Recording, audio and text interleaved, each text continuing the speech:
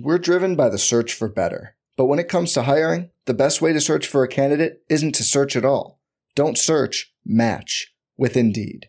Indeed is your matching and hiring platform with over 350 million global monthly visitors, according to Indeed data, and a matching engine that helps you find quality candidates fast. Leveraging over 140 million qualifications and preferences every day, Indeed's matching engine is constantly learning from your preferences. Join more than 3.5 million businesses worldwide that use Indeed to hire great talent fast. And listeners of this show will get a $75 sponsored job credit to get your jobs more visibility at Indeed.com/Blue Wire.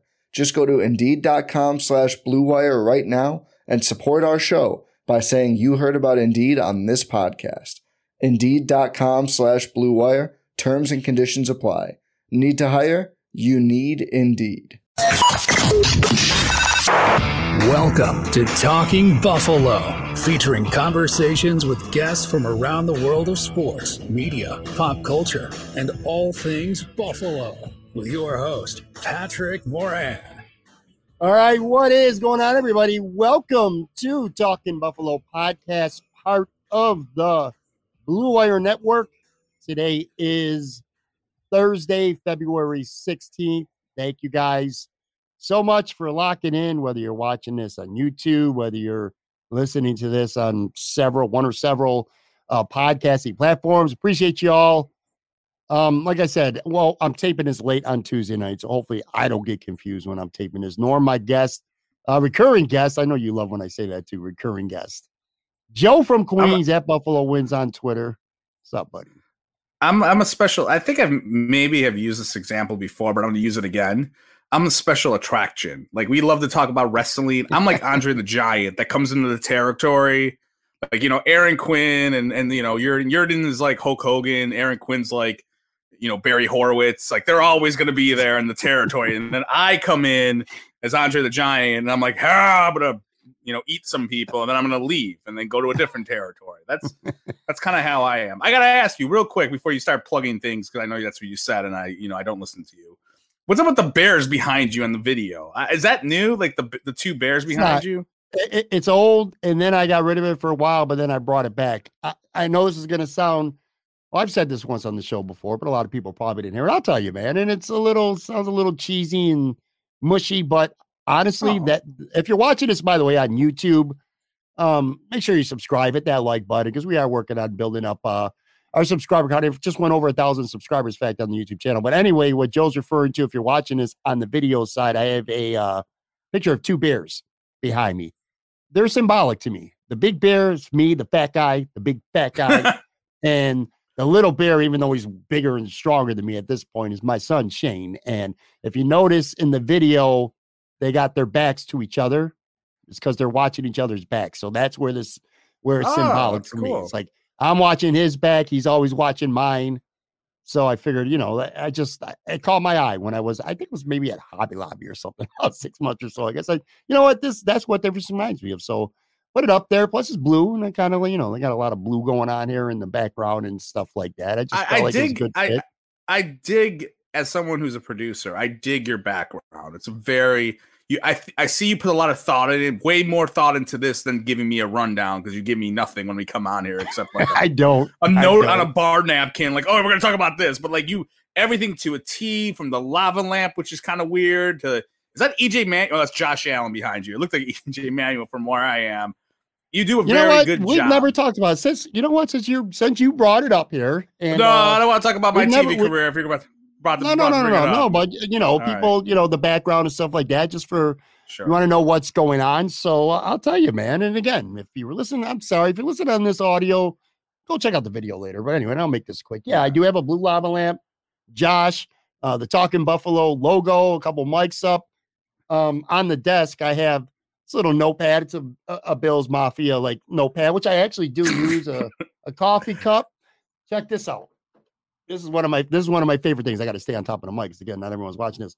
This is one of those Pop Funko dolls. I'll put it up close here. You can see it here. Whitney Houston. My favorite female singer. Favorite, not even female, just maybe my favorite singer all time. We may have talked about this before with Whitney. You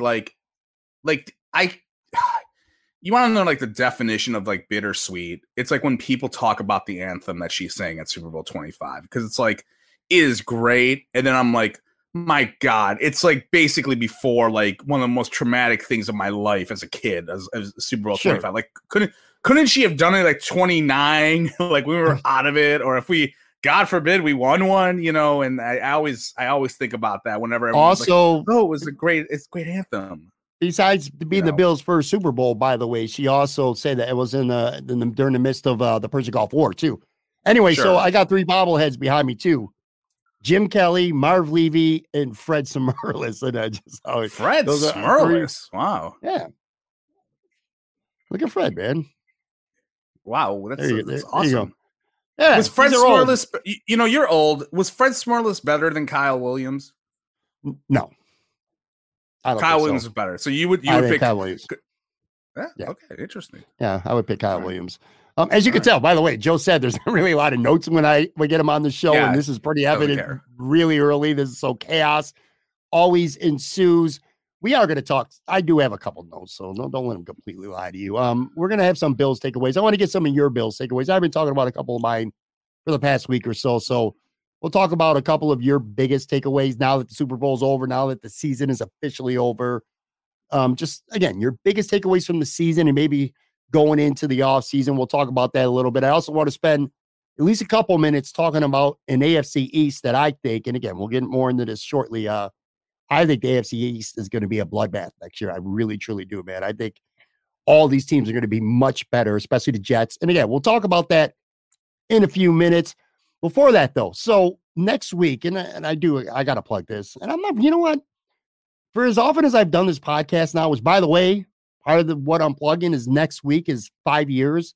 I'm doing this podcast for 5 years come next week. I always hate self-promoting and plugging. I really do. At least on this show, it bothers me. I don't know why it does. I know you got to do it. You promote to me all the freaking time. I got to hear about you bragging about it all the time. I do it on social media. You can't do it on here. I don't like doing it on the podcast much. But anyway, next week is the 5-year anniversary of Talking Buffalo, which, by the way, was called originally, for old school people who have been around from day one, it was the Moranalytics podcast. I think maybe 2 years or so before I changed it to Talking Buffalo. But anyway, lot going on next week. Next Tuesday or Wednesday, I'm not sure what day, but I know I'm taping it on the 5-year anniversary. I got my 3rd annual Podcasters Roundtable. That's with Greg Thompson from Cover One, Joe Marino from Locked On Bills, and Bruce Nolan from Buffalo Rumblings. We have a roundtable. We've done this now 3 straight years. We don't talk about anything sports or Buffalo Bills. It's all about just podcasting. All dorks. A lot of people. All dorks. Tech shit, geek shit. Not as cool as me. Some stuff that we've learned about this trade over the last handful of years. It's a lot of fun. So that'll be next week.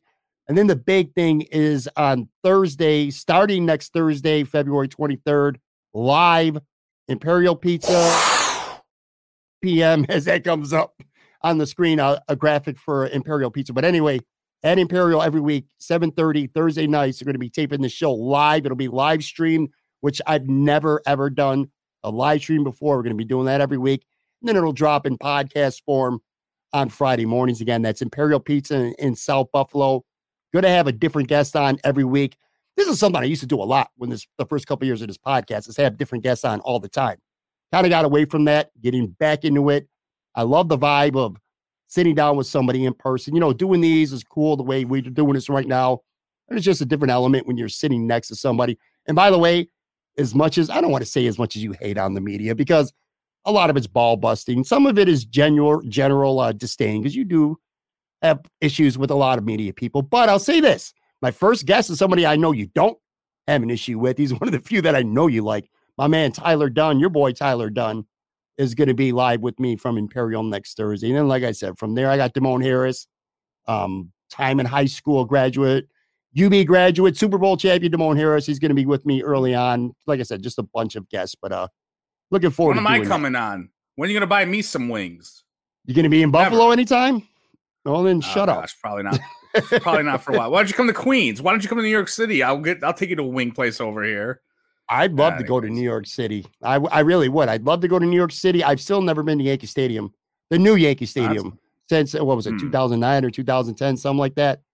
I haven't been to the stadium. There. I went there the last year before the new stadium when was erected. Was it across the street, right? Anyway, Yeah, I have not been like in the that, new yeah. stadium. You can get tickets for cheap there. The baseball tickets here are very cheap if you get them on StubHub. It's kind of it's kind of mind-boggling a little bit how cheap One the more baseball thing. tickets are here. Oh, look at the Game of Thrones mug. I like that. Nice little Game of Thrones. My son is binging that. He's binging it with my wife. He's never seen it. Yeah, he's like in season 5 or 6. Did you watch the new? Did you watch the new one? I'm reading the book. I've been very slowly prodding through it, and I have avoided all spoilers. I have no idea what's happened. I watched the first. You saw about Joe, saw about House of Dragons. I watched the first premiere episode. I did watch the first, but then I stopped watching it. And it wasn't because I wasn't interested. I got busy. A couple things came up, and next thing you know, it was 3, 4, 5 episodes in, and then I just said, I'm going to at some point. I get a little jealous when somebody, a show that you know is that epically good, like Game of Thrones, somebody gets to experience it for the first time. It's pretty cool to sit with him. Like, I don't mind watching all the episodes. My wife is with him. But a couple of the big ones, like Red Wedding, I don't really want to get into details because there's some people probably on the show who might watch it. Oh, you can get into details. It's like 7 years later. Like, the hell. There's just, the big moments. You know what I'm talking about. And seeing their reaction because you know what's coming and they don't. It's really cool. Yeah. All right, it was the first. Sorry to interrupt. It was the first series me and my wife, when we first started dating, binged. Like, I was like, I had the first turn. I was like, we're binging this. That's like my favorite series of all time because she had never seen it before. The craziest thing about for me with Game of Thrones is I hate those kind of shows. I'm not a sci-fi guy. I'm not a fantasy guy. I don't like any of the Harry Potter movies, which Aaron killed me for that last week. That's his favorite shit ever. And he was really pissing me about that. But like Lord of the Rings, all that stuff, it does nothing for me. I don't read the books. I don't really read a lot, period, to be honest with you. But anyway, for whatever reason, that show it captivated me. It caught me and it got me. And I think it was just because sorry to interrupt. You and I used to talk about it on the pod. You're celebrating 5 years next week. You and I used to talk about it all the time. Like when it ended, which was I think 2019 was when it ended. It was right before the pandemic. I remember we did it. Most of the episode one week was dedicated to the finale of Game of Thrones. I just like the way that shit show finale. That finale sucked. Anyway, love it or hate it. The show though, something was always happening. Like I said, and if you watch it early on, pretty much right from the get go, there was no like character. I mean, there was character building, but it was around a lot of action as well. Like I'm saying, there was no like slow burns. Like Breaking Bad is a great all time show for a lot of people, but the first season of that was almost unwatchable. It was so boring. It took time to really build the characters up and learn about them, the development of them. Game of Thrones just comes at you in waves, pretty much from the start, too. So, anyway, all right. So before we get into some specific Buffalo Bills thing, I do want to say this. Usually it's you who's fighting with everyone on Twitter, especially when it comes to Buffalo Bills stuff. On Tuesday, which is, again, we're taping this Tuesday night, it was actually kind of me. You started some shit? What happened? I did. Well, I wasn't intending to start fights with Buffalo Bills fans by no means, but I just... and I think you know this about me. I am a Bills fan. I don't try to pretend I'm not a Bills fan, but on this podcast, when I'm behind this mic, regardless of Josh Allen being behind me or the occasional standing Buffalo Bills hat I might have on the show when I'm doing the videos or whatever, I am objective, and I'm not afraid to criticize the Bills, and I'm certainly not afraid to heap praise on other teams and players when it's warranted.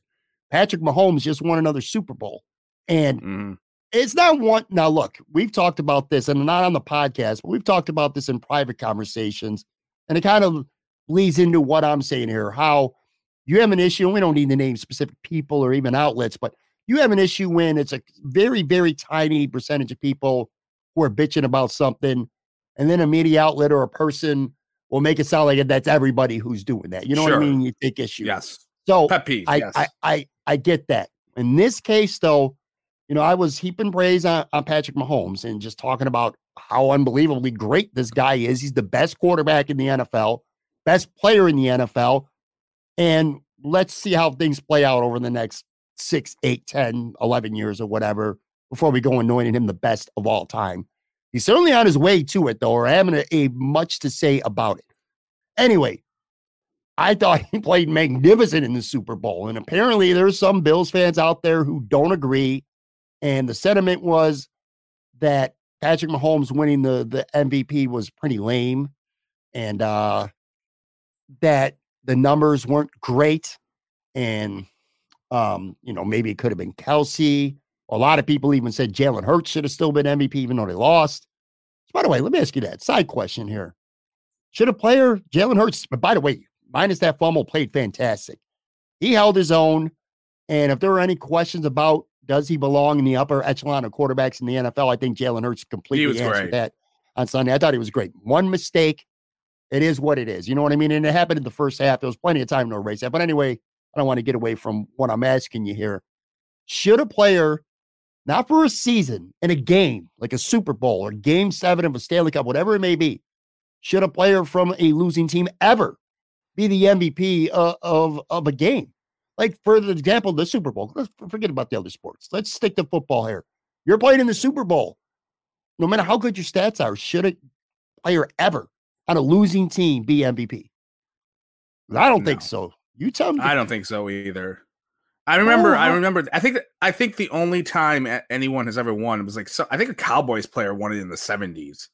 Like, it's the last time I remember a guy won for a losing. I don't know if that's the last case. You might be right. I think one person did. I'm pretty sure it was a Cowboys player who won it. I remember there was discussions, quote unquote, like Super Bowl 25. We were just talking about that. Like Thurman was a better player than O.J. Anderson. He was the best player in the field. He was absolutely the best player. But they lost, and I agree with you. Like, you can't. Yeah, I agree with that. It's only happened once, and how many close Super Bowls have we had where the losing player won? It's most valuable player, not most bestest player. Like, Thurman was the best player on the field in Super Bowl 25. You can make a case, and a very strong case, that Jalen Hurts might have been the best player on the field on that day. But how can you be the MVP if you lose the game? Because you lost the game. All right, so you know what? If Jalen Hurts doesn't play, well, if you don't play, they lose by 4 touchdowns. Who cares if you lose by 4 touchdowns or 1 point? You still don't win the game. You don't win the Super Bowl. Now, if it's the course of a season, then you can have a case. A guy from a kind of shitty team could be an MVP if he's way better than everybody else. It's happened in baseball a couple times. I know Alex Rodriguez, when he was with the Rangers, won a couple MVPs. Team kind of was like, meh, but he was phenomenal. So maybe in the NFL, you could have a guy on a team that's only 9-8 or whatever be MVP, because you'd be like, you take him off the team, this team wouldn't win 3 games. I get that. But in one game in the Super Bowl, when it's all on the line, you cannot be the MVP if you lose the game. Simple as that. Yeah. As for I'm Mahomes, with you on that. I was going to say, as for Patrick Mahomes, Joe, it's, dude, what is your expectation supposed to be of this guy? Okay, he had 182 yards, which is the biggest criticism that I heard. He only had 182 yards passing. Okay, well, he had 182 yards passing. He had 3 touchdown passes. And then the comeback to that was, 2 of them were wide open guys. Okay, good. Are you gonna penalize Patrick Mahomes because they scheme guys open? So he had 3 touchdown passes, 182 yards, 0 turnovers. Let me say that again. 0 turnovers. He was sacked 0 times. He avoided sacks. The line was great, but there were some occasions where he was pressured. He escaped it. He got out. Because guess what? He also had 44 yards rushing. If Josh Allen has 44 yards rushing, Bills fans just go nuts over that shit half the time. So where are you coming from if you're one of these people? And again, this isn't just like 1 or 2 people, because otherwise I'd be like, you know what? I'm fighting with a bunch of, I'm fighting with 1 or 2 people, and I'm making it sound like I'm fighting with a whole contingent of Bills Mafia. But I'm telling you now, there was a good 6, 10, maybe more people who kept coming at me all day on Tuesday saying that Mahomes either A, didn't deserve MVP, or B, was a lame MVP. Like, it wasn't a great MVP performance. Now, maybe compared to, some other MVPs on past Super Bowls, okay, maybe. But again, one other thing, guess what? Dude could even barely walk, man. He was hurt, and he got hurt again before the half. I can maybe hear someone saying Kelsey should have been it, but look, he you said he had 186 yards passing. He also ran, a lot, which he had some key runs. Yeah. So look, okay. I know it's like a small population that was going at with you, but let's be frank. The Bills Twitter is not objective when it comes to talking about other teams at all. I don't know that any fan base is. You're well, right, whatever. yeah, I mean, yeah, but I think there's so many things that kind of irritate me. I remember going back to when the Bills played the Chiefs in the regular season. There was all this debate about who was better, Patrick Mahomes and Josh Allen. There were a lot of people on Bills Twitter, like the content people, were very angry at this comparison, and I didn't understand why. And sometimes I think the Bills Twitter people they're the first in line to shit on another team where we're better than them, or to defend themselves. Like, oh, Brandon Beane's really good at drafting because other teams have issues, so we should ignore that. But when it comes to when it's like a case of, hey, this team or this player is better than you, they kind of tend to just ignore that, and like they're like, oh, they'll ignore that argument. And I think people get a little, Bill's Twitter gets skeptical about Mahomes, or like you got to constantly stick up for Josh, and they want to shit on Mahomes whenever they can. And yeah, you're right. Maybe there's fans and like whoever the rivalry is, the Chiefs, what I think is us, but like Bengals fans might feel the same way about him, with Burrow versus him. But no, he should have won the MVP. It's come on, like the guy had a broken leg. It was Willis Reed basically out there, doing what he did. But in fairness to some fans, I was going to just say, in fairness to some fans said he should not have won MVP, and I told you a lot of them said Jalen Hurts, but there were other fans who said, all right, well, he was MVP, but it was just a lame performance in comparison to others. And I'm like, well, again, they played a number 1 seed with a great defense that has dominated a lot of teams, and he played with an injured ankle and, a wide receiving unit for Kansas City that was pretty banged up as well. And I just don't know what your expectation of the guy is supposed to be at this point, man, when you factor in all that stuff, Joe. You know what? Dude, 2 years ago, I remember in the Super Bowl when they lost, and I remember he did this play where he it looked like he was diving in front. He was diving and he threw it at the same time. Literally, he hydroplaned. And there was people on Bill's Twitter who were like angry about like, oh, Josh Allen could do that, and then like they would get quote tweeted and like 1,000 likes. And I was like, what the hell is this? Like, you people are weirdos. Like, I remember, that. Like, yeah, like just they're at this time of year, like I in a perfect world when it comes to me being on this podcast, I would like to be on like once a month, because I do not want to talk about the Bills every week. I would lose my mind. Like, I don't tweet as much about them during the offseason or February or like big times. I come on and care, because I think you'll lose your mind, because it's like the same routine. Like, we're already talking about the draft on Bill's Twitter. We're already talking about like excuses as to why Brandon Beane's a good draft guy or whatever. Like, and I'm just like, I need to take that's why I'm like once a week, I'm going to care about the Bills on Twitter. And I get it's different. I get for you, it's different. You run a podcast. You got to be on here twice a week, 3 times a week. Same with Aaron Quinn, all you dorks. But like, I don't. And I'm just like, I don't need to like think about them every day I wake up, like to provide a comment. Because I think it's not good for your health, if that makes sense. I don't know. But, it does to an extent. And I'll also say this too. I think Bills fan, by the way, Joe from Queens and I are doing nothing to endear ourselves to Buffalo Bills fans on this podcast today. But I think every fan base has a portion, and I think it's the same if you were to be involved in any fan base. But things that range from, like when Cincinnati hounded Buffalo, and I'm not talking about Eli Apple, who went overboard, and that was a dick move. But just the other general shit talking, refund Joe Burrow and Tyler Boyd, those guys were talking shit.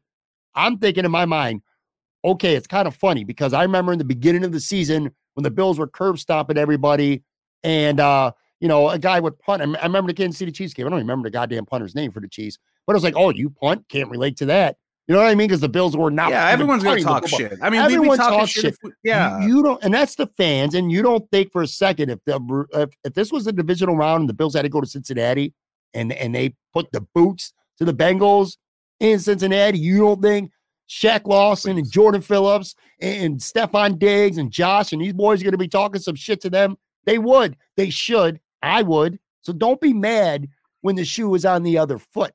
But to your point about Mahomes, I want to kind of go back to that for a second, and Josh Allen. Aaron Quinn and I last week on the podcast had a good conversation about LeBron and Michael Jordan.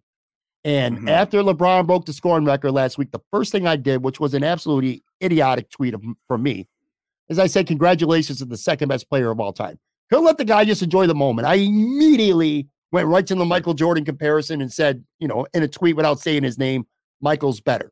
I got called out for it by a couple people. Jay Spence on Rumblings called me out for it. They're 100% right.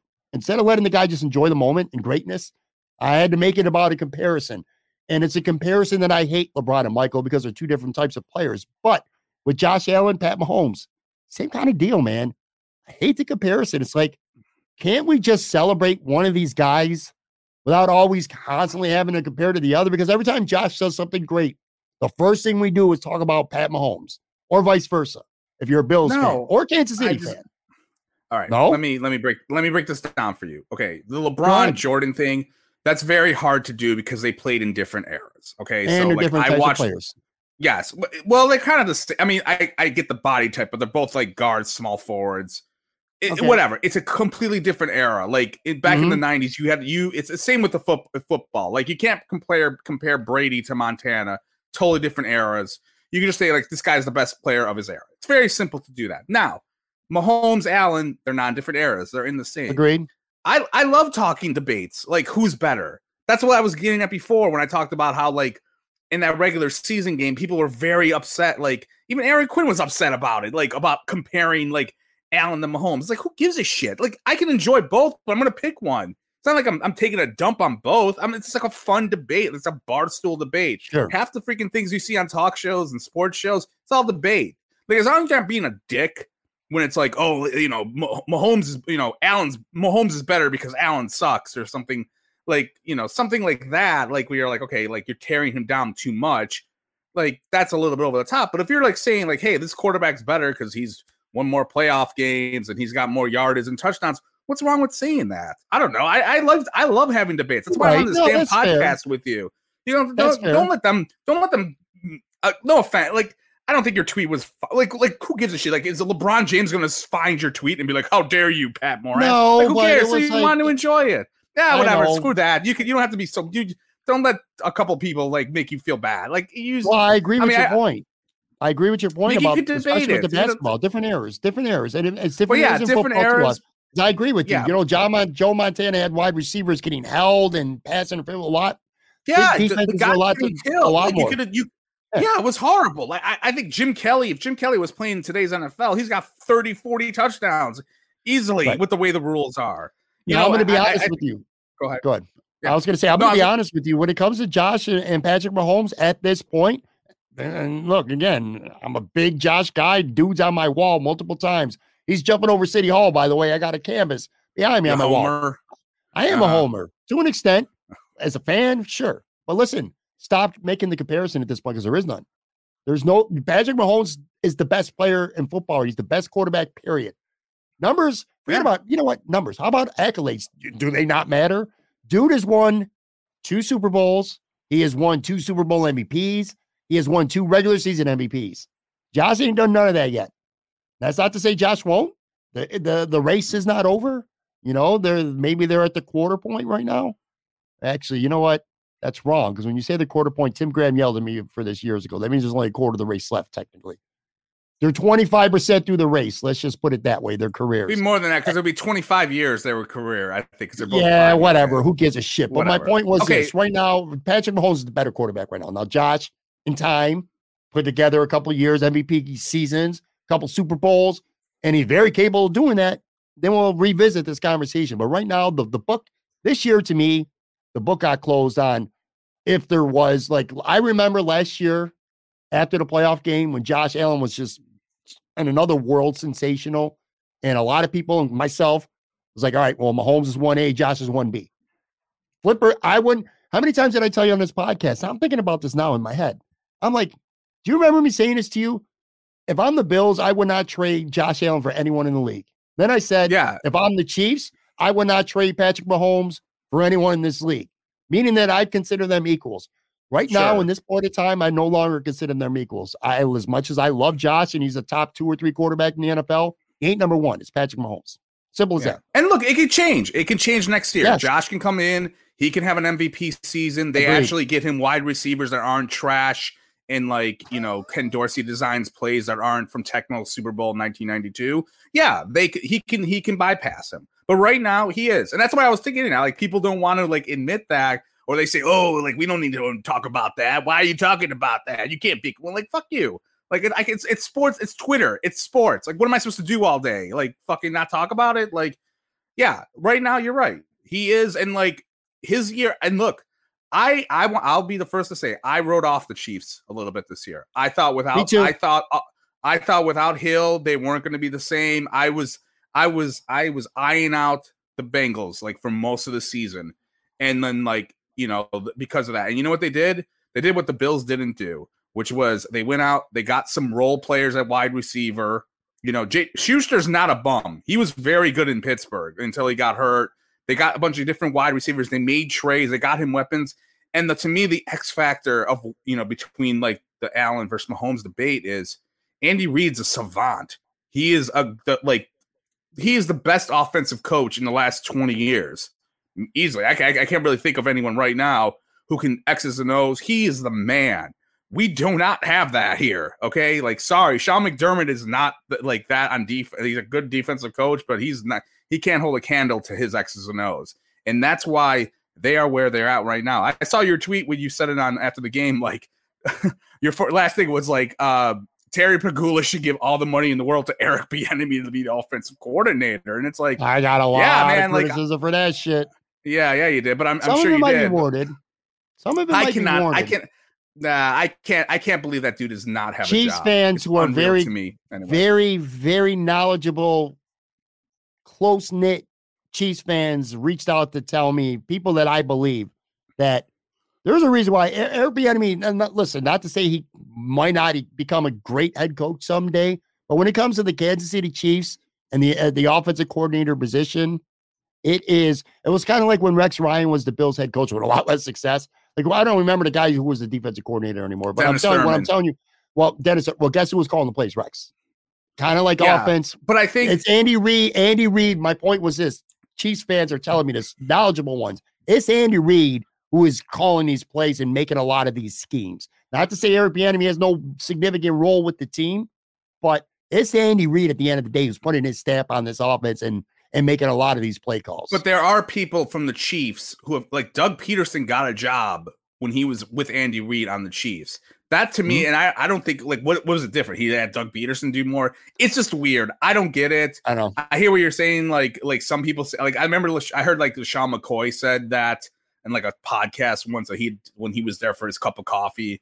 I'm just saying, like, there are people who have gotten like jobs. Like, there are the Eagles coordinator just got a job with the Colts. I think the offensive coordinator got one. Or am I getting it mixed up? I don't know which. Yeah, one, the offensive coordinator got a job with the Colts. The defensive coordinator. Are you telling me Sirianni doesn't call those plays? This guy just. It's weird. And like, yes, we can, like, there's the race thing with that. And it's like the NFL, it's been that way forever when it comes to black coaches not getting their proper recognition. And that's like an example of it. Like, I would just like, either he is horrible in interviews where he's like, I can't even fathom what he could say. I'm not, we don't really need to have I always hate when two white people talk about a racism conversation when only one side is kind of like represented. You'll never truly know how it feels to be black. It just feels like black. I have seen. Yeah, I just think. So I understand the anger, and I do agree, Joe. But I'm saying in this case specifically, with Eric Bieniemy specifically, for 5 years now, he's been a part of the best offense in the NFL, and time again, he's gotten passed over by other coaches. And don't get me wrong, you're right. There needs to be more black coaches in the NFL. There's no question about it. Like, even this hiring cycle, 5 new coaches, 4 are white. It's like, whatever. But Eric Bieniemy specifically, maybe there's something about him. I don't know what it is.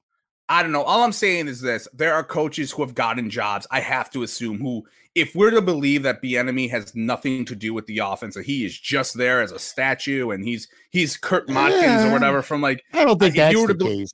Yeah, I don't think it is either, because he's there calling plays. But, like, the point is, there are white coaches who have gotten jobs for not doing a damn thing, and it's like they have an offensive guru. Like, the entire Sean McVay tree, which is all white guys, have gotten jobs. Are you telling me like that, like Kevin O'Connell or whatever, that he wasn't calling plays? Like, That's just all I'm saying. It's like there are other guys who have been that way. It's just a mess. Anyway, moving on. Like, it's funny. You told me before this, I didn't want to talk about the Super Bowl, and we talked about the Super Bowl for like a good 20 minutes here.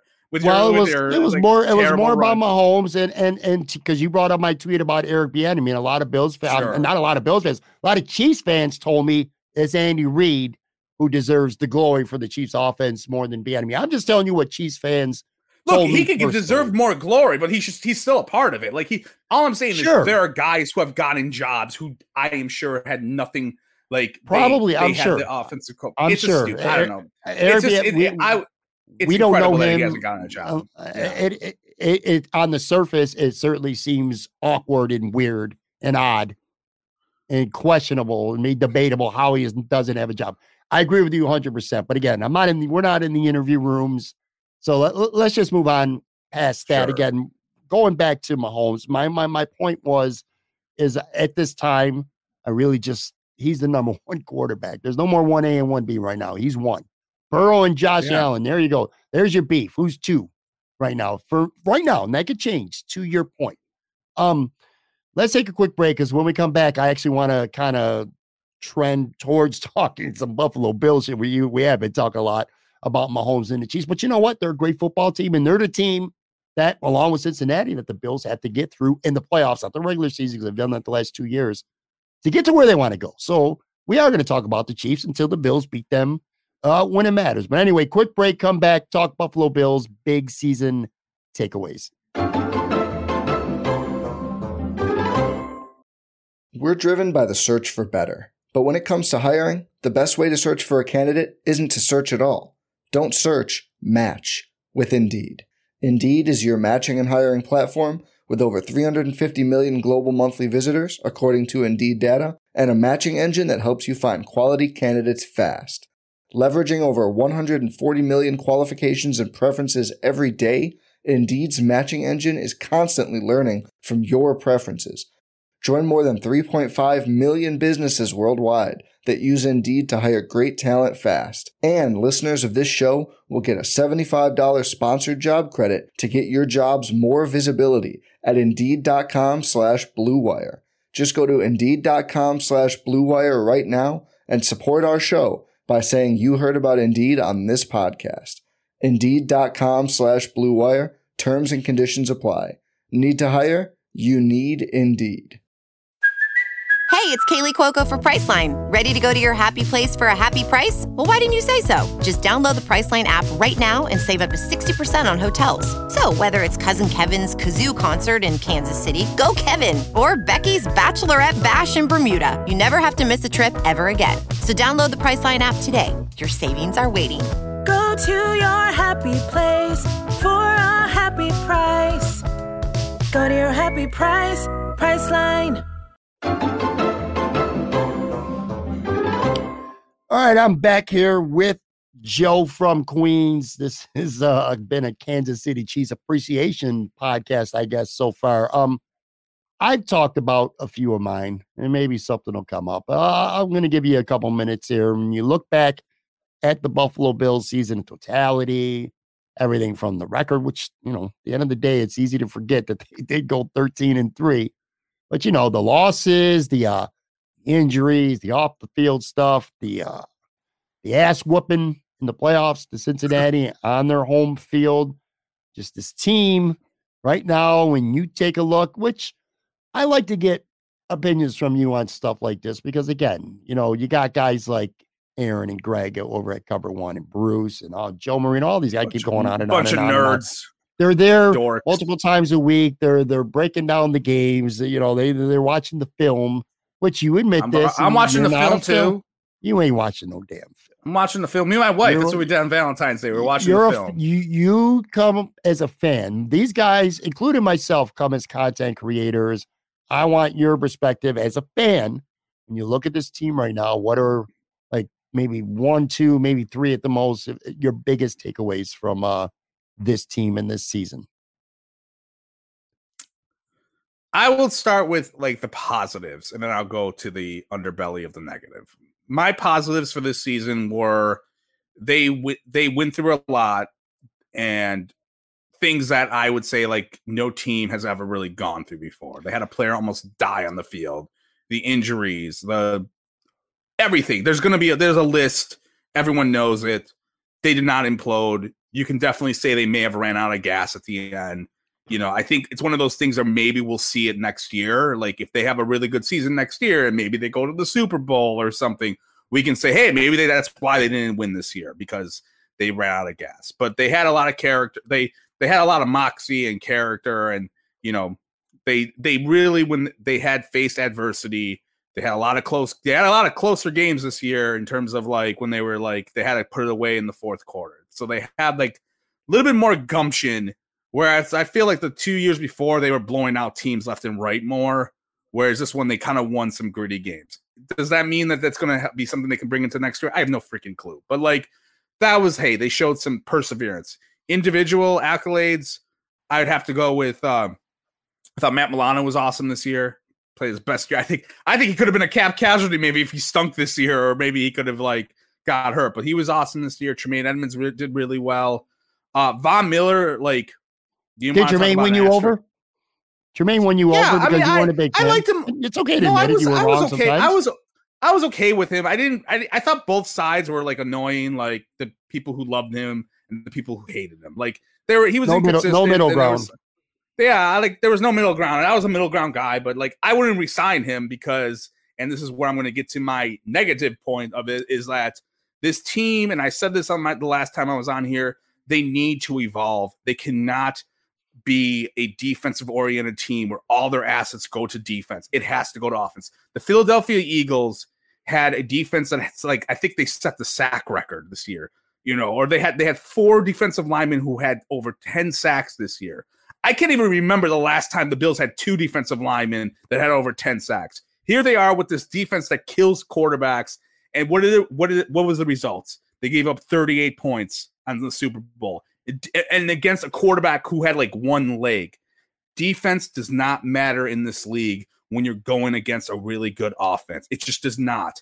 People gave shit to Trent Dilfer about a week ago when he said like he didn't care about, like he took a dump on Aaron Rodgers and Tom Brady. And I didn't agree with that part, but in a sense, he is right when he says they will never be another Baltimore Ravens dominant defense that you can have Trent Dilfer back there and win a Super Bowl. That is not happening ever. And I will say this, even if you have a dominant defense, I don't think that shit's going to last you maybe for the 3-4 years, man. I think about Seattle from like, you know, they had the Legion of Boom. That was like the best defense I saw probably the last 10 years. That defense lasted like 4 or 5 years. Contracts go up, people get injured, you know, they hit a wall. Same with the Broncos when they beat Cam Newton. Like they had a really good defense with Vaughn and DeMarcus Ware. Like just like that this year, they did it again where they didn't listen to me, which is like the Cardinalson, you should listen to me, where I've been talking about getting an offensive doom, getting some weapons, getting some more tight ends. Give them options. Give Ken Dorsey options. I want to see on one drive the Bills go, hey, we're gonna play 4 wide receivers. And then the next drive, we're gonna have 2 tight ends that could both run down the field. And the next one, we'll have a slot wide receiver, all that shit. I've been saying that for 2 years. Give this evolve and be an offensive team. Instead, and we talked about this, them not ignoring the wide receiver position, them ignoring the offensive line position, them being just like, we need as many defensive linemen as humanly possible. That's what I took away, because they tried it again after not listening to me, and it didn't work. It did not work, because you can talk about the offensive line. That Bengals offensive line was supposed to be a train wreck when the Bills faced them. And you know what? It didn't matter. You know why? Because Joe Burrow got the ball off fast. And that's where if you have a good scheme that can get the ball off fast, it doesn't matter if you got Bruce Smith back there. You can get the ball quick. You can't really hold guys anymore like you used to be able to back in the day. And that's why they need to, like, I hope they're sitting there and they're not sitting there with their Carolina blueprint and going, we need another defensive lineman because Ed Oliver's going to be leaving next year. So we got to get more defensive linemen. Fuck that. That's that's my takeaway from them. That's the biggest one. I want offensive weapons this offseason. I want offensive weapons next offseason. I want it to be like as many weapons like Arnold Schwarzenegger's going to Iraq to kill some people and he's got like a bazooka and all this shit like he's in Commando. That's what I want. That is my takeaway from them this year. Like, It's something that I've been talking about for the last year and a half, roughly. Like, you tried it with your defense, it ain't working because you can beat the Jacoby Brissetts of the world or whoever, but when you go against an elite offense, you gotta outscore them. And it was unfair this year for Josh. It was unfair for Josh, for Diggs, even to a certain extent, like Ken Dorsey. Like, they had they panicked. They signed Cole Beasley and John Brown off the streets because when those guys had not played in like the entire year. I don't even know what John Brown did last year. Like, that's it. That is my my fan takeaway, as you call it, or whatever the fuck. But that's basically where I'm at.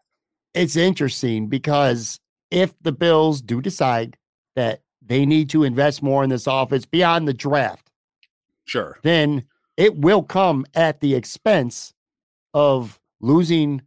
I think they're going to lose Jordan Poyer for sure, regardless. Sure. I hope I'm wrong, but I think he's gone. I almost just dropped the rhyme there. And then Tremaine Edmonds. If you're going to go get a $10 million a year left guard or a right tackle, and I don't even know names right now. I will soon enough, potential free agents. I don't have a list in front of me. I don't care. Point being is you're going to lose on this defense to gain to the offense because the Bills don't have that cap luxury that they've had the past couple of years. Now, I'm not saying, by the way, for the record, so we're clear, I'm not saying you're wrong. It's kind of weird the way this team is made up. You invest in Josh Allen, and you did make a trade for Stephon Diggs, but I agree with you that there hasn't been enough investment in the offense. You have a very fair point that the way to win championships in this league is to outscore teams. The Chiefs have done it now 2 times, but and then the Rams, even though that was a defensive battle in the Super Bowl, not expected. But anyway, the Rams were a high-flying offensive team. They traded for Odell Beckham last year. So, and Von Miller. But anyway, it's tough because of the cap situation. I think my biggest takeaways with this team right now is the coaches. I have more questions than answers with the coaches. You're not firing Sean McDermott. I'm not suggesting they should fire Sean McDermott. Let's get that clear. That said, if the Bills don't go any farther next year, this guy's got to be on the hot seat because if this is as far as he can get him, and I think it's fair to wonder that because Sean McDermott is not the same coach in the playoffs that he is in the regular season. They're 2 different types of coaches. I'm sorry, but we've seen it 3 times, 3 years in a row now. And it's not even debatable either. Leslie Frazier, I don't know what it is, man. I still get angry if there's one thing about the Bengals game that makes me angry, it's not any of the players and how badly they got beat. It's some of the defensive calls. They got beat out of blitz on the first series. Teron Johnson blitzed. Burrow beat the blitz. I don't know that I saw that play again the rest of the game. Then they got 7-8 guys at the line of scrimmage, and they got cornerbacks playing 9 yards off the ball. I just don't get it with Leslie Frazier. Ain't going nowhere. I knew he wasn't going anywhere. And Ken Dorsey, not sold on him. In fairness, Brian Dable did not have success early on with the Bills, and I remember a lot of people calling for his head after just 1 year. So I guess we have to wait and see with Ken Dorsey, because whether you like it or not, he's going to be back. I want to circle back, because my biggest takeaway is something you said kind of in passing. My biggest takeaway is that the Bills blew the season, including the playoffs, when they lost to the Vikings. And I said, and I told this to Joe Yerdon. I think the Bills losing that Vikings game when they were up. Look, they also lost to the Jets and the Dolphins, and you can make a case the Bills should have won those games, but that's debatable. The Bills were up 3 scores in the second half against the Minnesota Vikings at home. Okay, Cam Lewis has to knock down a ball and they win. Josh Allen has to not fumble and they win. They win that game, Joe, because they did not lose another game until the playoffs. They win that game to get the number 1 seed. Listen, I don't care about the home field, and I know you've never cared about the home field, and we've had many conversations about this. What I do care about is this team. Matt Milano said it. Josh Allen said it. Lots of players said it. They were spent. They were spent. It was obvious. They were running on fumes. After what happened to Damar Hamlin, they were running on fumes. It took Nyheim Hines scoring 2 kickoff return touchdowns to beat the Patriots. By the way, the Patriots had 3 touchdown drives of 75 yards that game, the finale. And then you're playing a 3rd-string quarterback at home in the playoffs and you win by a field goal. This team was running on fumes. They were spent. They needed to win and get the number 1 seed to have the bye. They needed a bye week. This team needed a week to physically and mentally get better, to regroup, to get their muscles, their bodies, their minds right. And they didn't do that because they lost to the Vikings and they were dead ducks against the Bengals. Had they won, they would have played Jacksonville in the first round, which forget about who they played because they could have played the Bengals or the Chiefs. But that was not the Buffalo Bills that we saw most this year. That was a spent team running on. See, I disagree with that because I think that was the Bills were not. They won 13 games, but they were not impressive after the Green Bay game. They just weren't.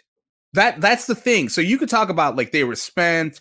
They had like the DeMar Hamlin. They were They were, but they didn't look good even in parts in November. Look, after every Bills game, the entire narrative on Bills Twitter was, or at least my was, you can be happy they won, but you have to also go, they have some blemishes. That happened almost every game they won. Every game. The only game I can remember where I was like, I got no notes after like the Green Bay game was like that Patriots game on Thursday night where it was like, even though they won 24-10, wasn't a big, like they just kind of controlled the whole game. Like there was no doubt. They kind of went through it. But like every other game, there was like these blemishes. So like, yes, could it have been better if they had the week off? They can replenish, sure. But look, everyone else, all these teams play. They didn't even play 17 games. They played 16. So like, but everyone plays these games. I get it. They went through a lot. As I said, I give them. They went through a lot. I think deep down they would have lost against the Bengals or Chiefs. I just think they just didn't. They looked inconsistent. Look, they were inconsistent all year. And even look, going back to last year, the worst thing that I've said this before, the worst thing that happened, I think what expectations were when we left the 13-second game, that Patriots game when they obliterated them. I think a lot of people, I think even the Bills organization thought those two games were who the Bills really were, and they completely forgot about them being 11-6. They completely forgot about them getting toasted in Jacksonville, getting blown out by the freaking Colts. Even the December when they made that run and they like won 4 in a row, they weren't that impressive. Like they beat the Falcons like by like a touchdown or like 10. It wasn't a good game. Like they've been inconsistent since. I still think 2020 was their best year. Like you want to talk about like, well, when they blew it, like people talk about 13 seconds. Yeah, that could have been like, I know you think they could have gone in the Super Bowl and won. I think about 20 Super Bowl and won. I don't know about that. I think 2020, they were not losing 2020 was their year because that was when Josh Allen was playing at a high level for the whole year. They had way more weapons. They had John Brown. They had Beasley was healthy. They had Gabe Davis. They were so deep at wide receiver. And, they lost. They got handed their asses to them in the championship game where McDermott was kind of a wimp and all that sort of stuff. But I just feel, look. Yeah, go ahead. No, I was going to say, look, we'll never know. I mean, we'll obviously never know if the Bills had to buy, how much it would have made a difference. But, and all your points, none of them are wrong. But back to what I'm saying about how this team needed a week of rest badly. Let's look at the Kansas. You said the Bills won, but they didn't impress you a lot of the back half of the season after the Green Bay game. You said that they were just blemishes. Like there were blemishes. Okay, let me go through something with you real quick here. The Kansas City Chiefs, who were the number 1 seed, let me run off to you their last 5 games of the year. Okay, they played the shitty ass Denver Broncos, who underachieved all year, and Kansas City won by 4 points. Then they played at the goddamn Houston Texans, and it took overtime. Yeah. The Chiefs beat them in overtime. The Houston Texans, man. Then they played Seattle, and they won that game, and it was at home. They won that by 2 touchdowns, kind of like how you said the Bills beat New England. Same score, in fact, 24-10. All right? Then they played Denver again, and they won at home by a field goal. And then they finished the season, and they beat the Raiders, who were running for the bus, and Carr didn't even play. He quit on the team. You know what I mean? So the Kansas City Chiefs won games, but were not impressive. Close games against pretty shitty teams. But you know what they got? They got themselves a week off, and they got themselves right. That bye means a lot. It meant a lot more than having the home field. Well, just telling you, man. That's how I feel anyway. I understand, but your point with the Chiefs, like them having their blemishes, the Chiefs are a team that's gone to 5 straight AFC championship games. They're a team that I feel mentally, they can get away with kind of coasting and then turn it on because they know what it's like to go to the Super Bowl. They've been there. There's been teams like, the Golden State, like, we watch NBA, like there's a lot of teams like during the regular season, they coast to like don't give a shit. They just want to get in, and then when the playoffs start, they turn it up. The Chiefs, to me, are kind of like that team because they got rings. They've beaten the Bills. Sorry, like they beaten them in the playoffs, and like I give them the benefit of the doubt than I do the Bills in terms of that. But yes, sure, they could have had that extra week. I do think it would have helped. I still think they would have probably lost. I just didn't like. I just want to give. I just think. But I just think pound for pound, the Chiefs and the Bengals are better. You know, they just have better weapons. Going back to the offense, they have better weapons on offense. You know, I think they also have a better offensive mind in both places than the Bills do right now. It could look, Ken Dorsey could evolve. Maybe he'll get better, etc. But like, that's just how it is right now with them. So and one thing I want to go back to, you know, this is your 5-year anniversary next week. I'm pretty sure you and I have had this conversation every February if you've had me on about the cap. The cap is fake. I know everyone's panicking already. I know your boy Greg Thompson's already got the charts out and how we can't rework the deals and it's going to be a nightmare and we're not going to fit people. Look, every year this happens. There are teams that are that are just barely under the cap or above it. They make some moves and they throw salary down the road, and then they can get guys. I know Bean said that but he said the same shit last year. And I know Worrell said something to him afterwards, like, you said this last year. Well, we got to pay this guy. They can rework some deals, you know, and hopefully I don't want to go too much on the cap, you know, because it's like they're not paying, like if they don't have, I would say they got the Josh Allen contract, but I think they can make some moves. I don't think it's going to be like them bringing in $120 million player, but every year, like I just feel they will. I don't want to look at the cap, man. Maybe I'm being a little bit of a dick to Greg, but like I just every year I feel like we go into this where we're talking about the cap a little bit too much, and there are teams that make moves.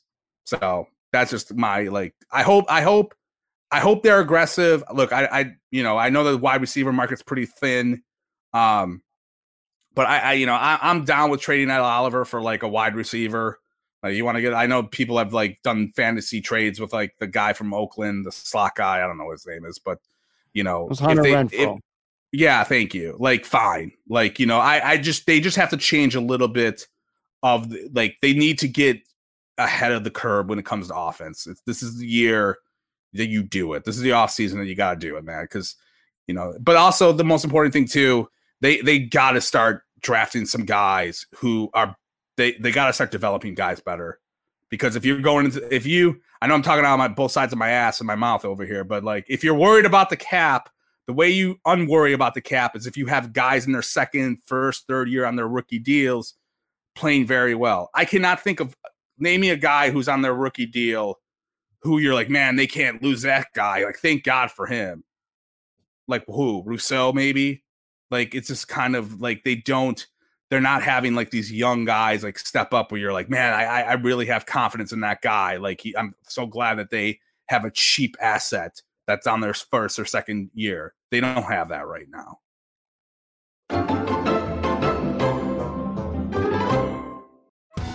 Survivor 46 is here, and so is On Fire, the only official Survivor podcast, and we have a twist this season. The winner of Survivor 45, Dee Valladares, will be joining us every week. We're going behind the scenes of the biggest moments, the how and the why things happen, and the strategy and analysis you can only get from someone like me, a Survivor winner. Listen to On Fire, the official Survivor podcast, wherever you get your podcasts. Sports fans who like to wager, which is pretty much everyone these days, I'm here to tell you about OddsTrader, the #1 site for all your game day bets. If you're looking for a one-stop space on these interwebs to compare odds live up to the minute, look no further than OddsTrader. Why is OddsTrader so valuable to you? Well, for starters, it's the perfect place to compare betting odds and lines from all the major sports books. Why does it matter? Well, it matters because if you're liking a team, you want to throw down some cash on them, you're getting your choice of what's getting you the best odds, the best lines. It's a chance to find the highest payouts if you're betting the underdogs or profiting the most if you're going to go with the favorites. OddsTrader also allows you to compare all the different sign-up codes and promos from the sports books to get the best deal out there for you. If that's not enough, the OddsTrader app gives you the player stats, key game stats, injury reports, projected game day weather, which could be a huge thing to know in certain situations. OddsTrader also has a bet tracker, so that you could keep records of all your games that you have wagers on and all your betting activity. Simply put, OddsTrader gives you quite literally everything you need to make the most informed bets humanly possible. If you're into betting on sports games, any sport, by the way, make sure you go to oddstrader.com/Blue Wire. Again, that's oddstrader.com/Blue Wire. OddsTrader, the number one site for all your game day bets. One thing I don't agree with when your assessment of the Buffalo Bills and their offense, and we have no choice. We have to shelf this conversation for another time because there's something else that I need to get to. But I don't agree with you when you say the Bills don't have enough weapons. I think the problem is the Bills don't know how to deploy their weapons good enough. James Cook could be a great weapon. He had 0 targets against the Bengals. Dawson Knox showed near the end of the year he could be a very productive tight end. Where was he the first 8, 9, 10 games in the game plans? Isaiah McKenzie was brought back and given an elevation to a starting job because of some of the things he could do. Where was a lot of that?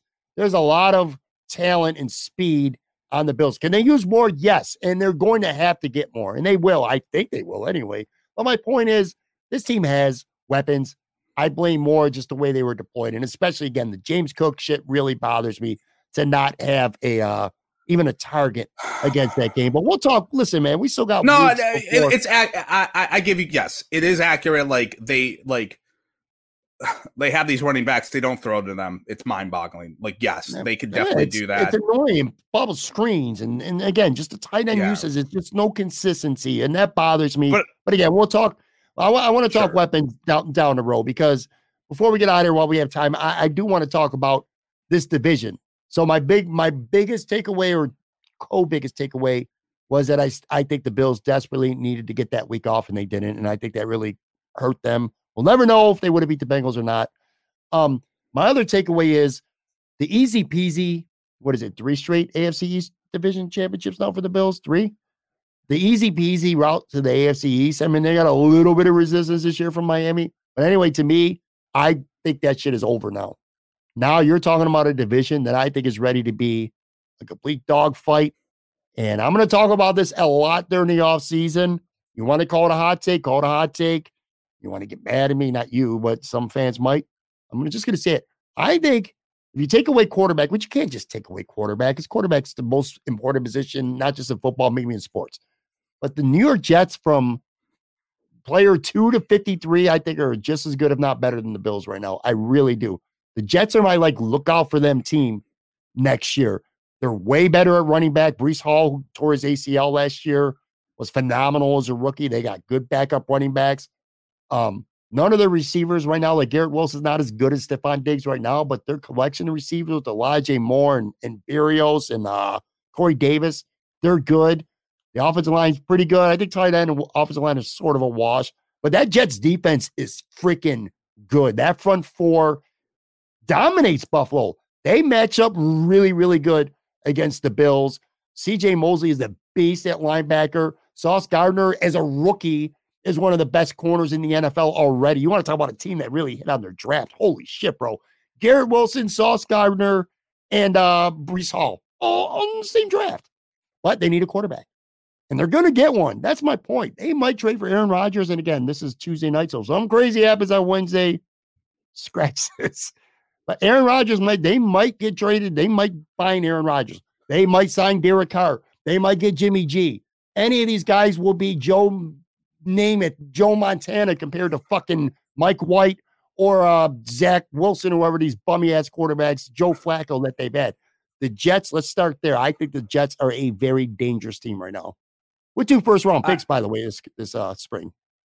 Yeah, I think I agree with all of that. I don't know if I buy them if they get Jimmy Garoppolo, though. I think I know, hey, he did well in San Fran. I don't know, he's not very good. He's below average. A lot better than what they had. I guess, yeah. But I don't think that he's not scaring me. I know that they did well in San Fran, but I don't know. I don't like Jimmy G. I don't know. I'll say this though. He's been in 2 or 3 championship games. Yeah, but I get that. And if you want to compare the Jets roster to the San Fran roster, Yeah, sure. Maybe that's the possibility. He does tend to get hurt a lot. I definitely see it with Carr. I can see it with Rodgers. I will say this though, that could work against them is Nate Hackett. Like we saw what he did in Denver, and he was awful. Like he was awful, and he wasn't very good with the Bills when he had EJ. He wasn't very good with Bortles. I don't know. I kind of wonder. It makes me think Aaron Rodgers might end up there, though. Man, that is Aaron Rodgers. I would look if they get Carr or if they get Rodgers, I will definitely be on that. Like, holy shit, we gotta watch out. If they get Garoppolo, they're already right there. They're right there, man. I'm telling you, they were right there with Mike White. I'm telling you, the Jets match up really good against the Bills, man. That's just one team. You got me. You got me. What about Miami? Okay. I mean, you're talking about Miami too. Let's not forget about them. This is a team that before Tua got hurt was right there. You know, so they certainly got the weapons to beat the Bills with Tyreek Hill and Waddle. Lots of guys. They got a better defensive coordinator now. Them. And they got Vic Fangio. They got a new coordinator. And there's a lot of talent on that front four for Miami. They got Christian Wilkins, who was giving the Bills fits, and I know fans hate him. I hate him too, personally, to be honest with you. Sure. Jalen Phillips looks really good. Bradley Chubb kind of looked like a bust last year after giving up a lot to give him a first-round pick, but he's still a name. Who knows what he'll end up doing? They got a pretty good Javon Holland's a hell of a safety. Point being, this team, if Tua can stay healthy, which of course is a big if, and that's if they even commit to him, and maybe they surprise you and they go on and they get a Jimmy G or somebody like that. The Miami Dolphins got a lot of weapons. And the New York Jets got a lot of weapons. And the Patriots are at least competitive. They've been right there the last couple of years. They're 7th in cap space going into this offseason. They're going to add to that offense. I don't think they're quite as good as New England or Miami. I mean, the Jets or Miami, and obviously Buffalo. Here's a point that I'm getting at, Joe. I feel like this division, for the most part, has been a cakewalk the last couple of years. You know, you could go get your AFC Bills, AFC East championship hats in the beginning of October the last couple of years. They ain't doing that shit this year. This division is going to be stacked. It's going to be a bloodbath. I agree with that. I think it's going to be a lot tougher. I mean, the Bills came up at the right time when those teams were all going downhill. And last year, as you kind of, I'm not going to reiterate what you just said. I agree with that. You know, that's where this offseason, the Bills cannot rest on their laurels. They just can't. They gotta make some moves because those teams are coming. They probably have I don't have their cap in front of me, but I'm assuming the Jets have cap room because they have all. That's the thing. You develop young core where you have them for cheap. And they're like, thank God we have these guys for like 4 or 5 years and cheap and we could go for it.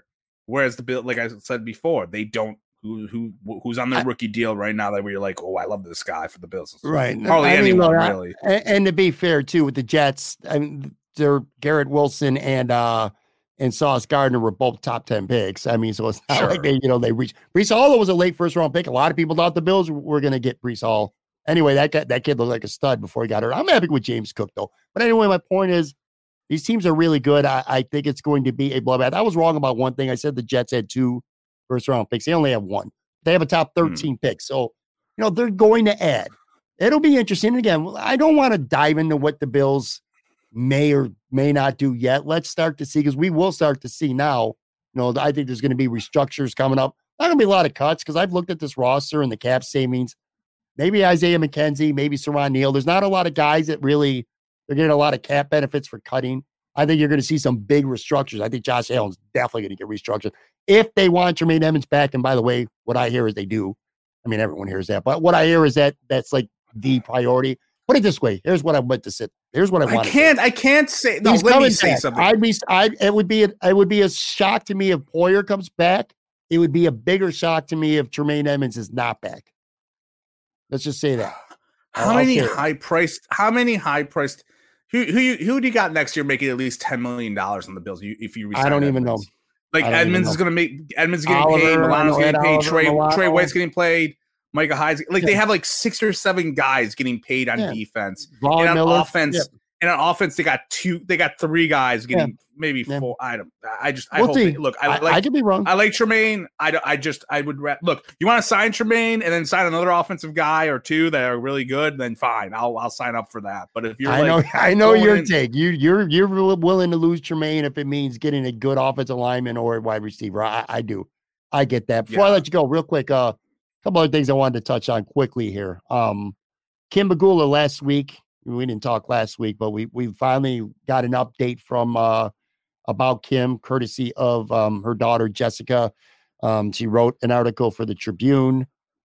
I don't want to say there was a lot to it, but it was revealing in a way. I mean, we did learn some about Kim, but did you without getting into, I mean, we don't need to deep dive into Kim's condition. And frankly, that doesn't benefit anyone, whether it's us talking or people listening. But I did want your take, your thought on maybe the news coming. Are you surprised that it came from a Pegula member directly and that this never did get leaked out through somebody in the media over the last even just handful of couple months? I'm surprised it didn't, but I also think people knew, like, her condition. I know a couple people knew. Yeah, I knew a couple people knew, then I knew too. And that irritates me and scares me a little bit. I mean, let's talk about the media. Like, since you say I like to ball bust or be critical, this is me being critical. I was listening to a podcast where a person said, like, the Pegulas are treated like they're covered like a family instead of business owners. And I think that really, like, hits it. Like, they are not, they own a franchise. They own 2 franchises where Kim is the president. She handles a lot. They have presented her like she is, before this whole thing happened, like she was on these business meetings, all that sort of shit. And like we got $800 million coming to them, $1 billion, maybe more, who the hell knows, for this new stadium. And like, I think you have to like cover that and find out what's going on. And even if I don't need you to be there at the hospital and like getting updates and having a helicopter outside of it, but like pressing them to be like, what is the plan right now while she is out? And like, I think it's a very accurate thing. Like, what is the plan? And that was one thing. Look, Jesse's letter was very nice. I get it. But like, she kind of went off a little bit about how it's none of anyone's business or whatever. That's bullshit. I get it from her point of view. Like, she's a daughter, a mom, but from a public standpoint, your team owns, your parents own this team. They're in negotiations for $100 billion stadium or whatever the hell it is right now. You have to, like, we should know a little bit. Like, not like, as I said, we don't need constant updates, but just like, what is the plan? Who is in these meetings with like polling cars or the state? You know, they had it to where they hired a business person on the Sabres side, and like the Pegulas, they told Tim Graham like, oh, that hire had nothing to do with Kim Pegula's health, which I'm kind of like, that's kind of a little bit weird. Like, if she's not coming back, which is kind of what her daughter kind of insinuated, like she's not going to be the same, then it does seem like you hired this person to kind of take the burden off her plate. So I still think I think people knew about it, and I think they didn't want to release it because of fear of backlash from PSE. I told you the story. I've heard people like that, like they're very forceful, PSE, when it comes to those outlets. And let's be honest, the Bills, they are the biggest institution, I think, in any city in this country. In New York City for sports teams, because they run the whole news cycle, everything. I mean, I got like front page news of like, hey, let's see how Bills Elvis felt about the Bills losing in the playoffs. You're not getting that shit in New York City. No one's going to care about what Fire Marshal Bill says to put on the front page. And like, it's not. You can't tell me that you can't compare New York City, one of the biggest cities in the world, to a mid to small market like Buffalo. Okay, whatever. I don't think they're going to get on the front page. I don't think any fan in like after like, let's get a front page story on this or that. And I say all this because like they know that that's what runs the gambit. I was reading an article the other day about how the Buffalo News has cut like staff since Lee Enterprises bought them. They've cut staff tremendously in like the last 5-6 years, like half. You know what staff they haven't cut down? The sports department. That tells you everything there is to know about how much that team matters in terms of that. And they do not want to piss them off. And I'm sorry, like it's just like one of those things where I see that. And like, I constantly am questioning like the motives of a lot of these journalists like out there. Like, why aren't you covering it this way? Why? Like, you really like, I want to respect their privacy. Like, come on. Like that's you go to, it's like, you know, got Alan Pergament bitching about like how fucking news reporters are wearing Bills sweaters. It's like, why don't you write about that, about the objectivity of like, you're not talking about this. And then like, I feel a lot of people, I feel like people did hold out on it. I'm sorry. Like Alan Pergament is waging a war that he will never win. I admire him for standing up everyone. For what but he like, believes. am I wrong? Like, tell me if I'm wrong. Like, is that where I'm supposed to say, like, the day that came out, I thought about that, and I was like, hey, I'm not tweeting about that because this is her. It's kind of like what you said about the LeBron James. It's LeBron James's day to shine. I was like, this is her day to shine. But now it's a week later. I'm just letting you know, like, yeah, I don't know how that didn't come out. I think it is people's business a little bit in terms of like it is like, look, I just want them to like, they don't like, as I said, and I also say this too. I did take that letter as I do feel. Maybe I've watched Succession too many times. I don't freaking know. You probably like, have. The show sucks. You hate that show, but I feel like post Kim and Terry, like I feel like Jesse's gonna take over. Like it's gonna be. I feel like it's gonna be her and her husband. Her husband works there. I have no inside info. I feel like that will probably. It's going to be like the McMahon family in WWE, old WWE. Well, hopefully not, because like Vince is an asshole and hated Hunter and his daughter and everyone. Sure. So I don't think they hate each other like that. But like, that's my take on it. On that, go ahead. Last thing I'll say about the Pegulas is they don't owe it to people to have daily updates. You know, every little thing needs to be chronicled. But at some point. You know, the statement, I think it was, 8 months or so ago, you know, when something came out, respect our privacy at the time, and people did. Obviously, the media certainly did. And I just wish at some point they would have said, you know, treatment's ongoing, progress slow, blah, blah, blah, without getting into specifics. But, you know, they could have said something, just a quick little 2-paragraph freaking press release or something that might have gotten conspiracy theorists off their back. I mean, it wasn't a day that went by in the last 2 months that I didn't hear that Kim Pegula was dead on Twitter. Somebody said Kim Pegula would be dead, or they started talking about the vaccination. This is what did it to her. I'm certainly not going down that rabbit hole a minute and 12 into this podcast. My point is this. I wish PSC would have put out periodically just some kind of update, or there's no change. You know, Kim is still. I just wanted them to say who while she's out, who is running the show on the business side for both. Yeah, exactly. That's all I wanted. Like you could say while Kim Pegula is recovering from this illness or whatever, you know, this asshole is going to be in charge of this department, and that asshole is going to be in charge of this department. Just a little something. Sure, I agree. Yeah, because like I don't. Like, look, they presented her as like being like the business savant. There, it's not like she kind of was. Man. Yeah, this isn't Mary Wilson, who was like Ralph's, you know, wife, whom we never saw until he died, and then she came out like she wasn't running shit.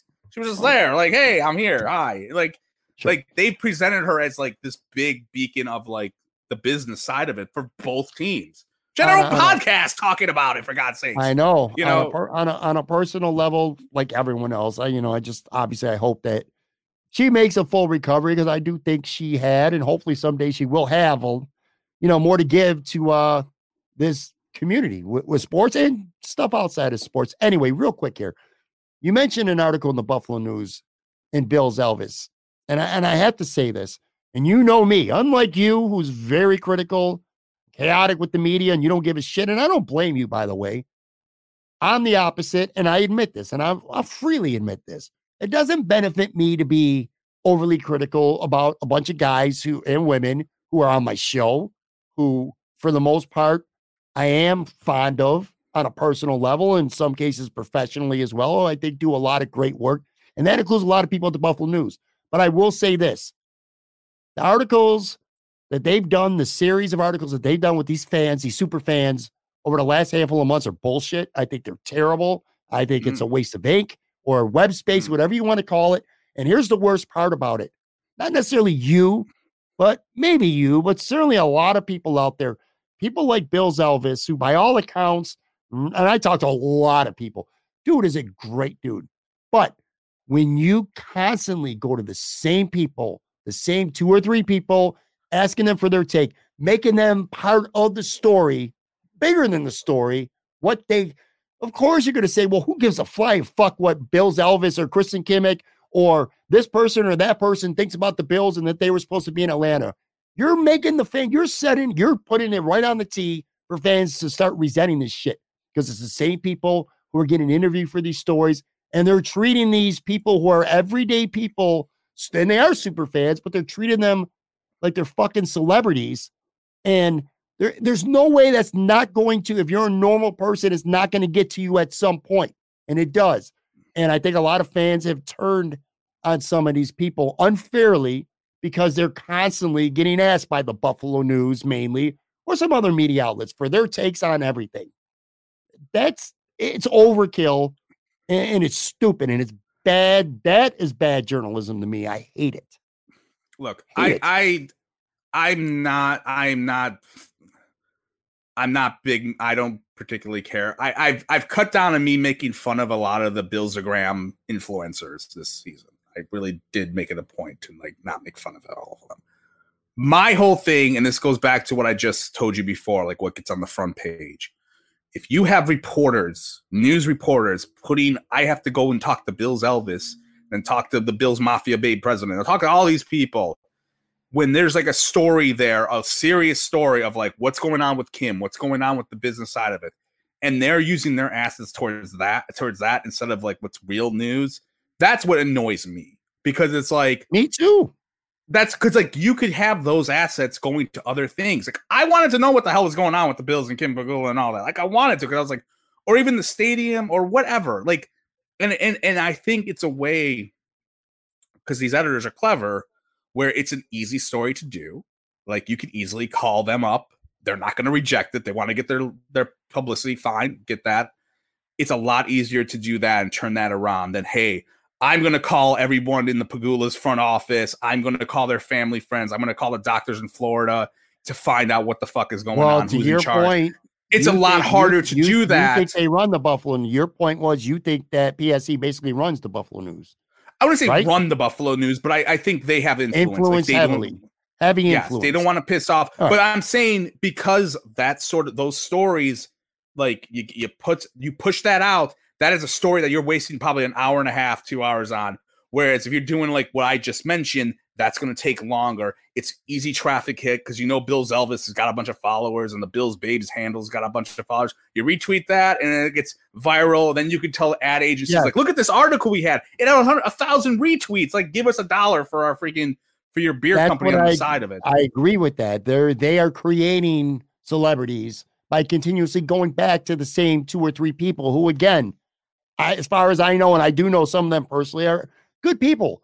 But you don't need to keep asking the same people every time. How does Bill's Elvis feel about not being in Atlanta? How does Bill's Elvis feel about Josh Allen doing this or that? It's just the same people over and over. If I have every time there's the story, well, let me see what Joe from Queens thinks about this. After a while, I'm like, fuck what Joe from Queens thinks. I want to hear from other people. So I don't blame them. I think they're being manipulated to some extent by the media. And in turn, at least some fans anyway are sick of it. It's like, all right, enough with this guy or enough with this woman, man. Enough is enough. Do a better job. Just it bothers me. And I do agree with you. Like stories, those aren't stories, man. Now, special interest. And the thing is like, I get you have twice. When you do it 5, 6, 7 times in a couple months, it's like, come on already. No, it's annoying, but it's also like you do those types of stories like at the beginning of the season. Like you don't do it like at the end, and then it's constant. Like I'll see a video. Like I follow like the TV channels, and they'll have like them on. Like it's just I don't know. It's like, as I said, that's why like again going back to the Kim thing. Like they that is a meal ticket for those outlets. That is why I feel like it's not just them, by the way. It's not just them. It's primarily them. I mean, they're the ones. There's other outlets who continuously are going to fans too more and more for. Yeah, the video. But I'm saying if it's like the front page, if it's like the front page, and then it's like the second block in a newscast, like what the fuck? That's why I say like I don't think that's it's. And again, look, those people want to get their 15 minutes of fame. Like they got branding and they want to sell Bill's Elvis shirts. I don't fucking know what Elvis sells.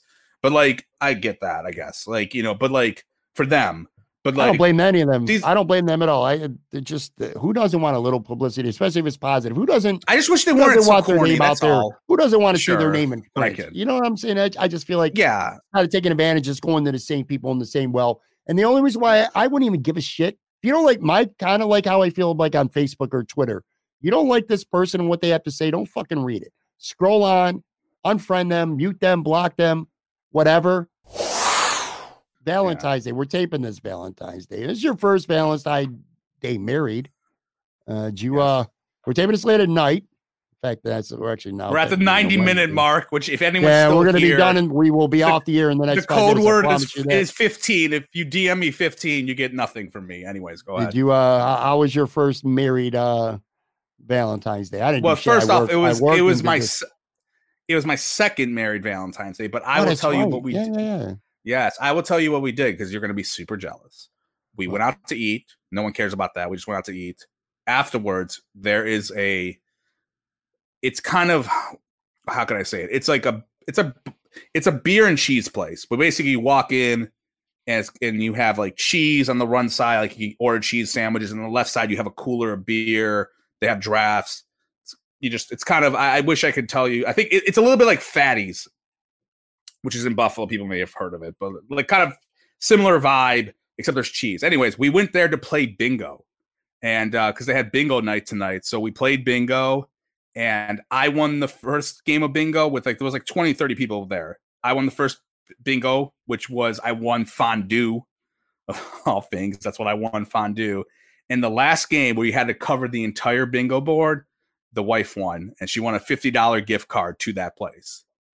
So that was our, and I asked her, I'm like, hey, do you want to play bingo? Because she loves bingo. We played bingo. We went on vacation, and I don't know. I'm an old man, I guess, because I love bingo. I think bingo's hilarious, and it's all luck. But that's what we did. So it was fun. I would implore everyone who is under whatever age you may think, oh, bingo's for my mom or my grandparents. Bingo's fun. Give it a try. And like it was, I think you should do that next week when you're with your Tyler Dunn. You guys should play bingo for the last hour of it, maybe, and just play bingo. Yeah. Bingo's awesome.